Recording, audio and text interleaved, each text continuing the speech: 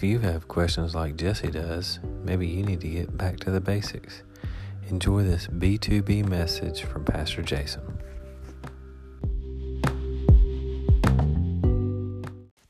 So, as we go into the Apostles' Creed, this next line, one of the most important lines, I think, of the entire creed is the one that we'll be discussing tonight. We discussed last week, he descended into hell, and I hope that you had some great insights, maybe something that touched your heart, a change maybe in your mindset of how that actually works out. But this week we are discussing probably one of my favorite lines in the entire creed. The third day he rose again from the dead. Now, this is the event that really sets Christianity apart from any other religion on earth, period. Because our patriarch, the leader of our religion, is not dead anymore. He died once and then he rose again from the dead. But I want to get into it. I want to first start by reading you the account given in Luke for this. Luke 24, verses 1 through 12. Now hear the infallible, inspired word of God. But on the first day of the week, at early dawn, they went to the tomb, taking the spices they had prepared. And they found the stone rolled away from the tomb. But when they went in, they did not find the body of the Lord Jesus. While they were perplexed about this, behold, two men stood by them in dazzling apparel. And as they were frightened and bowed their faces to the ground, the men said to them, "Why do you seek the living among the dead? He is not here, but has risen. Remember how he told you while he was still in Galilee that the Son of Man must be delivered into the hands of sinful men and be crucified and on the third day rise?" And they remembered his words. And returning from the tomb, they told all these things to the 11 and to all the rest. Now it was Mary Magdalene and Joanna and Mary the mother of James and the other women with them who told these things to the apostles. But these words seemed to them an idle tale, and they did not believe them. But Peter rose and ran to the tomb. Stooping and looking in, he saw the linen clothes by themselves, and he went home marveling at what had happened. Father God, we thank you for your word, for the power of your word, for the inspiration of your word, that it is inspired, it is infallible, inerrant, and it stands the test of time, God. Father, we ask you right now that you would remove the veil, that we may see a clearer revelation of who you are and who your Son is. Bless us with that revelation knowledge that we may retain it and use it in our daily lives. And God, we will thank you so much for blessing us with that.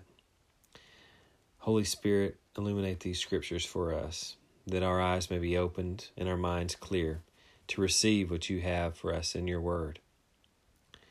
Sanctify us by your truth. Your word is truth. In Jesus' name, amen. Amen. So, this is a wonderful account of the resurrection. I've always loved Luke's account of the resurrection because to me there's so much, there seems to be so much emotion that he's bringing across. You know, as the women see the stone rolled away, nobody in the tomb, and they bow their heads before these angels who tell them he's not here. I just think it's an awesome account. I also love John's account as well. I really love all the accounts, but I wanted to read this one because, you see, the women here, I like how it explains that the women were going to do the duty that women would do, in this case, in the Middle East, as tradition, to go and embalm the body the Sabbath had passed.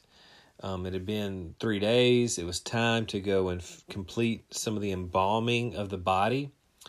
Basically, they were going to put the oils upon his face and his head, and most likely upon the wounded spots. That's something that Al Mohler talks a lot about in his book, The Apostles' Creed. I've shown you every week. We're still using that. If you don't have that book, get that book. It's a great book. But they were just fulfilling a duty that was the duty of the women to do in the Middle East at the time. And they were actually met at the tomb by angels. And the angels were telling them, there's no body for you to embalm. I want to go back and read to you verses 5, 6, and 7 again. Listen to this. It says, "And while they were frightened and bowed their faces to the ground," the men, that's the men who were in the bright clothing, said to them, "Why do you seek the living among the dead? He is not here. He has risen. Remember how he told you while he was still in Galilee that the Son of Man must be delivered into the hands of sinful men and be crucified, and on the third day rise." He's not there. Christ is not there. He left death behind, defeating death, stepping out of the tomb. He's not able to dwell with the dead anymore because he is not dead anymore. That to me has always struck me as just amazingly powerful. That Jesus was laid with the dead. He died, and then he's not there anymore. I think that's awesome to me. Now, Jesus had told them what was going to happen. He told them, "I'm going to be killed and on the third day rise." He said, "Destroy this temple and in 3 days I will rebuild it." He's trying to tell them constantly that this was going to happen. I'm going to be killed. We discussed that in the Apostles' Creed line by line when we talked about that he was crucified, dead, and buried. He died. He literally died.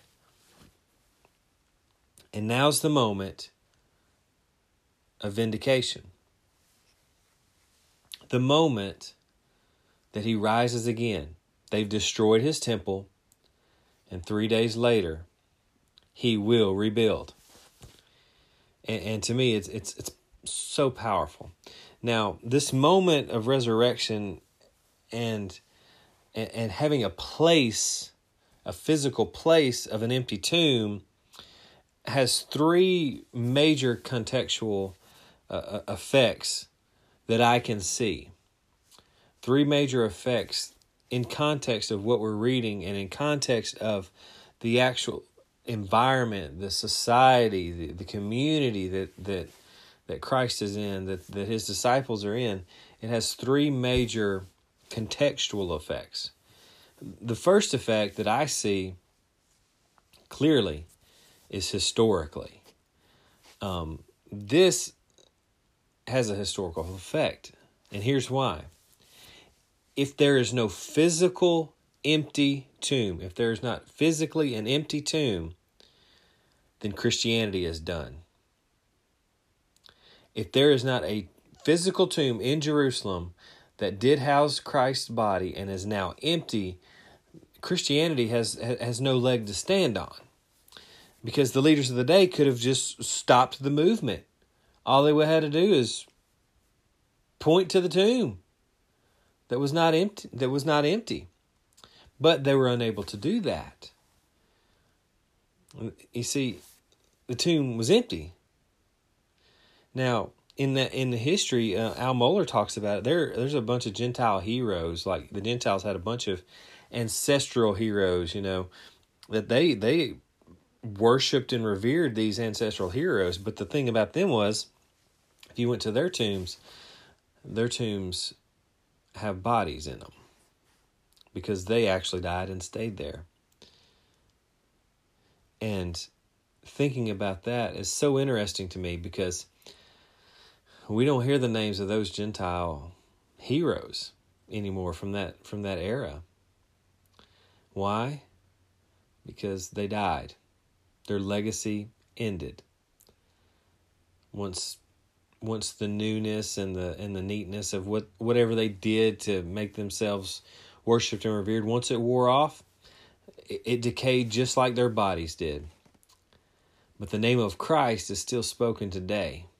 And what's so awesome about it is it's still spoken in newness, because he's bringing newness of life even today. Because he rose from the grave. The tomb was, and always will be empty. So, the next contextual effect that I think it has is this. Physically. It has a physical effect.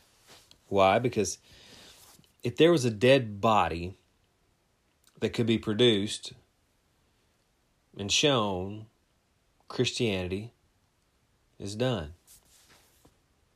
If the leaders of the day that hated Christ so much had presented a dead body, said, he's right here.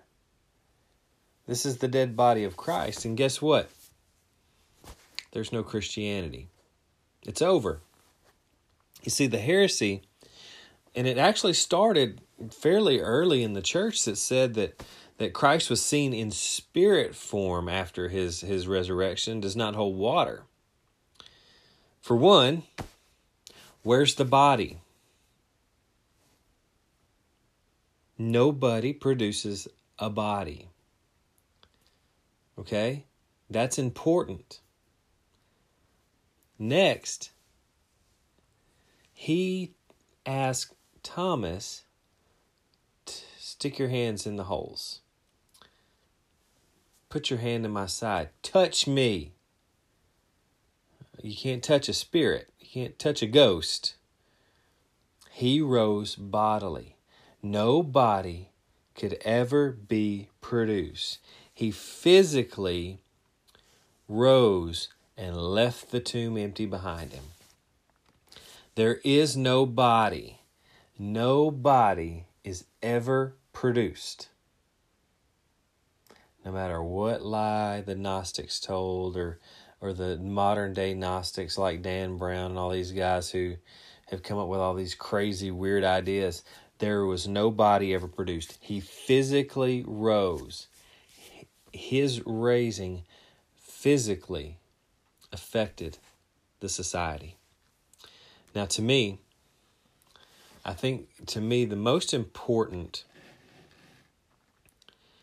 contextual effect of the resurrection is biblically.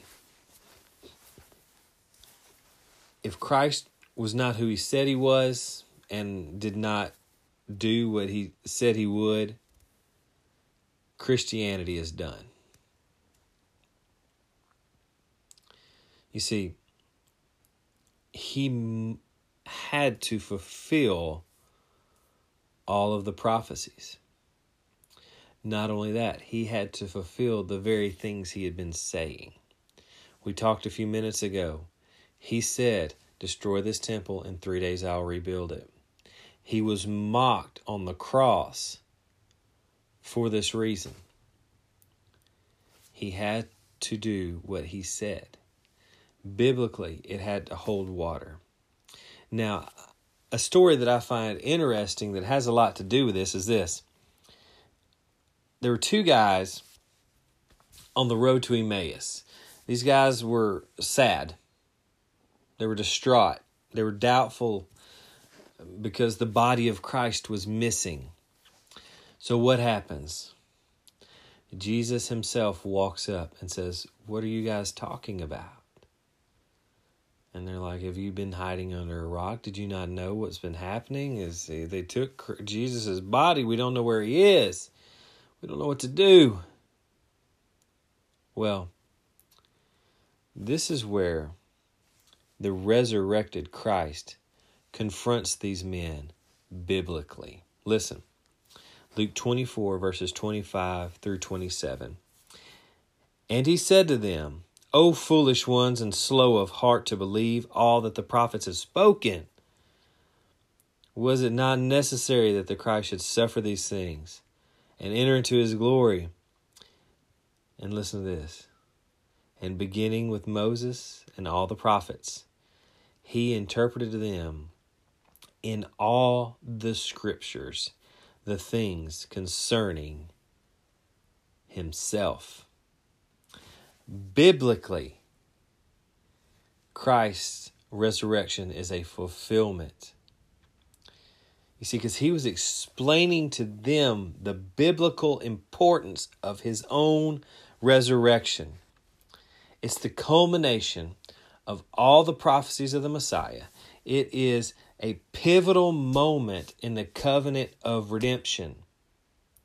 We'll discuss that more in depth, but this resurrection was the pivotal moment in the covenant of redemption. It was essential that there was a resurrection. You see, understanding these contextual things, we must understand that the resurrection is the cornerstone of the Christian faith. It is one of the rocks upon which we stand as Christians. The resurrection of our Savior, that he is no longer dead in a tomb. Now, to underscore this, let's go to 1 Corinthians 15.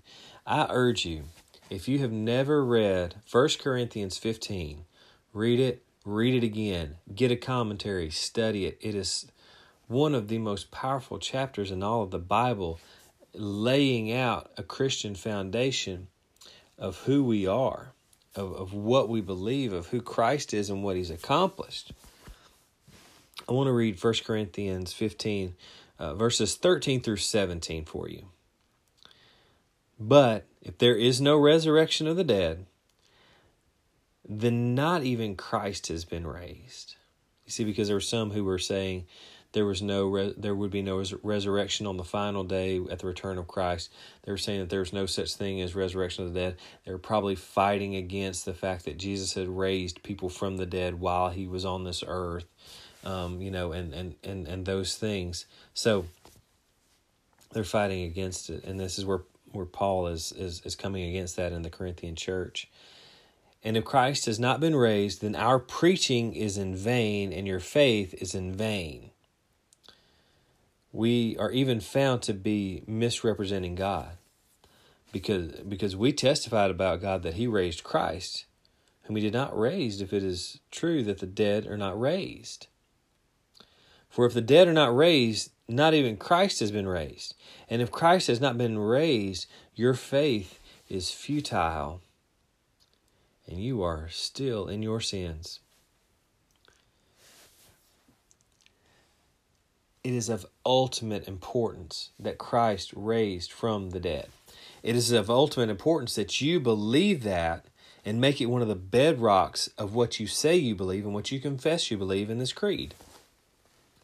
That's why I love this creed so much, because it gives us the very slimmest outline of what we should believe. Every Christian should believe more than the Apostles' Creed, but no Christian should believe less than the Apostles' Creed. That's why we're going over it line by line, to help give us a firm foundation of our belief. But one of those firm foundations is the fact that Christ rose from the dead. Our faith is not futile. We are not worshiping a God in vain. We are not dead in our sins anymore if we are in Christ. So, Al Mohler, in his book, The Apostles' Creed, I don't have it in my hand to show you this time. I hope by this time you've seen it enough times that you know what it looks like, and you could probably draw it as many times as I've shown you this book. Al Mohler points out in his book 3 important theological aspects of the resurrection. Some 3 theological pillars that the resurrection builds. Okay, things that are so important that we need to understand. The first pillar is justification. You see, the resurrection is proof that the sacrifice of Christ is accepted by the Father. Philippians 2, verses 8 and 9 say, "And being found in human form, he humbled himself by becoming obedient to the point of death, even death on a cross. Therefore God has highly exalted him and bestowed on him the name that is above every name." So, when we are in Christ, we are justified by faith in Christ. How can we be justified by faith in Christ? Well, because Christ presented himself as a very acceptable sacrifice for sin to the Father.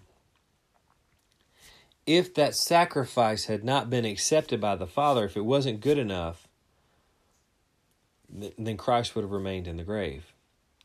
But Christ rose again. Therefore, he is vindicated in his sacrifice. He is justified in his sacrifice because the Father accepts it, and we are justified now in Christ because of that sacrifice, which is a wonderful thing.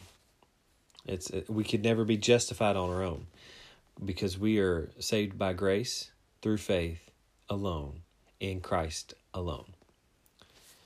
So, going on to the next theological point, it's the theological point of regeneration. That's the next pillar built by the resurrection. The resurrection is a beautiful picture of the regeneration of the believer when we are born again. Okay? Romans 6, verses 3 through 5 say, "Do you not know that all of us who have been baptized into Christ Jesus were baptized into his death? We were buried, therefore, with him by baptism into death, in order that just as Christ was raised from the dead by the glory of the Father, we too might walk in newness of life. For if we have been united with him in a death like his, we shall certainly be united with him in a resurrection like his." So, when we are in Christ, we've died a death like his. That death we died was to sin. And have been resurrected with him in a resurrection like his. We were resurrected to God, to everlasting life. Death no longer holds sway over us anymore because of the resurrection of Christ. And if we are in him, then we are resurrected with him, and death doesn't hold sway. Now, that's a crazy thing to think about because it is appointed unto man once to die. But here's the thing.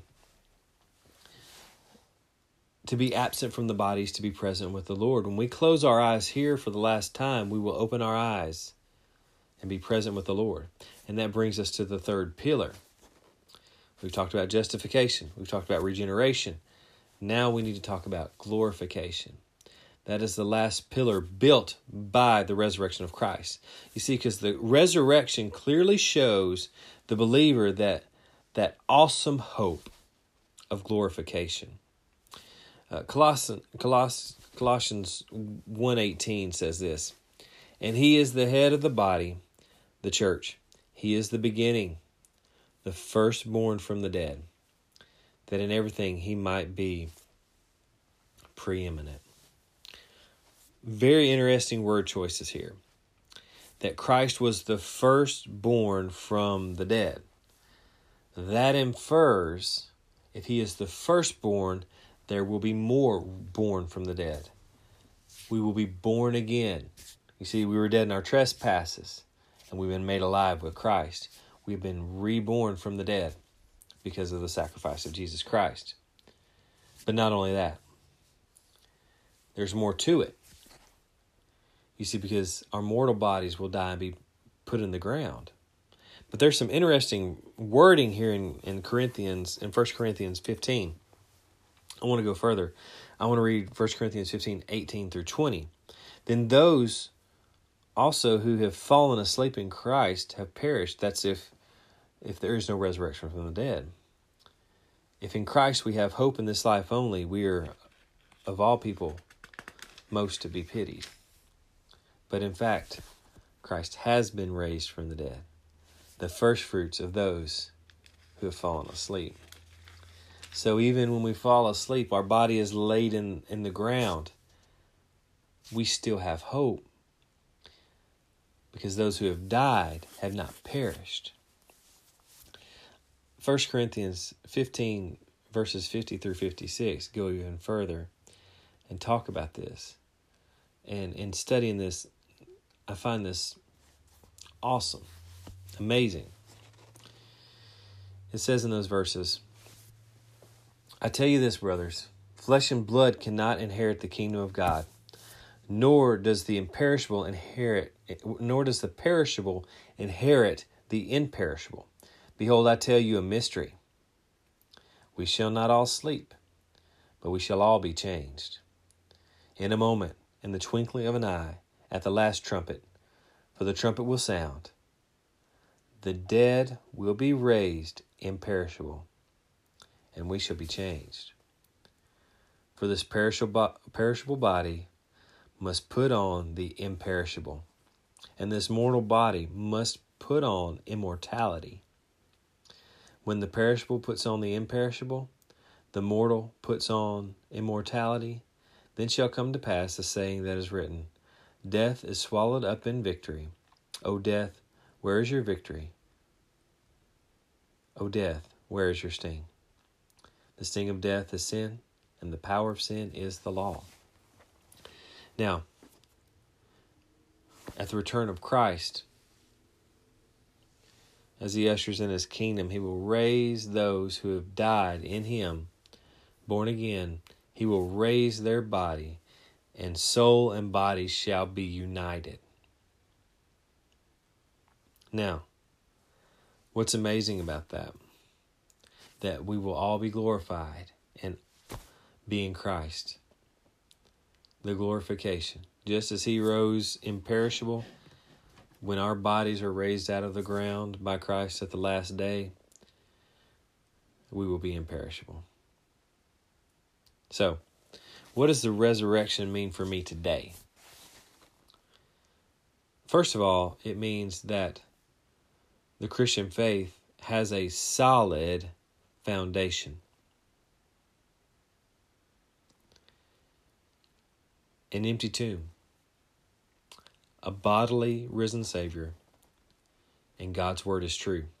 That is a solid foundation for which to establish the Christian faith. Number 2, that we can be justified before God. Christ was vindicated and justified in his sacrifice. And this is proven because of his resurrection. And therefore we can be justified by faith in him alone. Because he was vindicated and justified, we will be justified. Number 3, we have an awesome Savior with all power. Christ has won. He defeated all enemies and will return to finally redeem his church completely to himself. And number 4, we who are born again have all hope because of the glorification to come in Christ. We have an awesome hope of heaven. We will be glorified. If you've been justified, you are being sanctified, and you will be glorified. And that's the truth in God, in Christ. If you are in him, that is the truth for you. So I hope that this line of the Apostles' Creed was as helpful and as awesome for you as it was for me. I love this line. I could say this part forever. And it's wonderful. I want to pray for you. I hope that you have seen the power of the resurrection, and I hope that resurrection is having a powerful effect on your life. So, I want to pray for you. Whether you're in Christ, I want to pray that you would be changed by it, that you would see it more clearly and you would love it more dearly. If you are not in Christ, that you would see that there is no hope outside of him. Let's pray. Father God, we thank you so much for this word and all that you've shown us through it, God. Thank you for this creed that has helped us to outline some of the many important facts and important theological points and doctrine that we need to understand as Christians. God, I ask that you would help us, God, to see you more clearly through a resurrected Savior and through the empty tomb, that it would spark our love even more for you, for your word, for your Son, and for your Holy Spirit. Help us to see you as you are, as the Redeemer of the world, the one who came to save us. Thank you, Jesus, not only that you died on the cross, but that you rose again in power, and that you have all authority in heaven and earth. God, I ask you right now, if there's somebody who is listening who does not know you, who needs you dearly, I ask that you would convict them through the power of the Holy Spirit. God, that this preaching of the gospel of the word would have affected their lives, that they may repent, believe the gospel, be regenerated, and become a brand new creature born again in Christ. God, we ask that you would help them. God, thank you so much for your power, your word, and your love for us. In Jesus' name, amen. We hope to see you Sunday morning, 11 a.m. at Reality Church. And now the Lord bless you and keep you. The Lord make his face to shine upon you and be gracious to you. The Lord lift up his countenance upon you and give you peace in Jesus' name.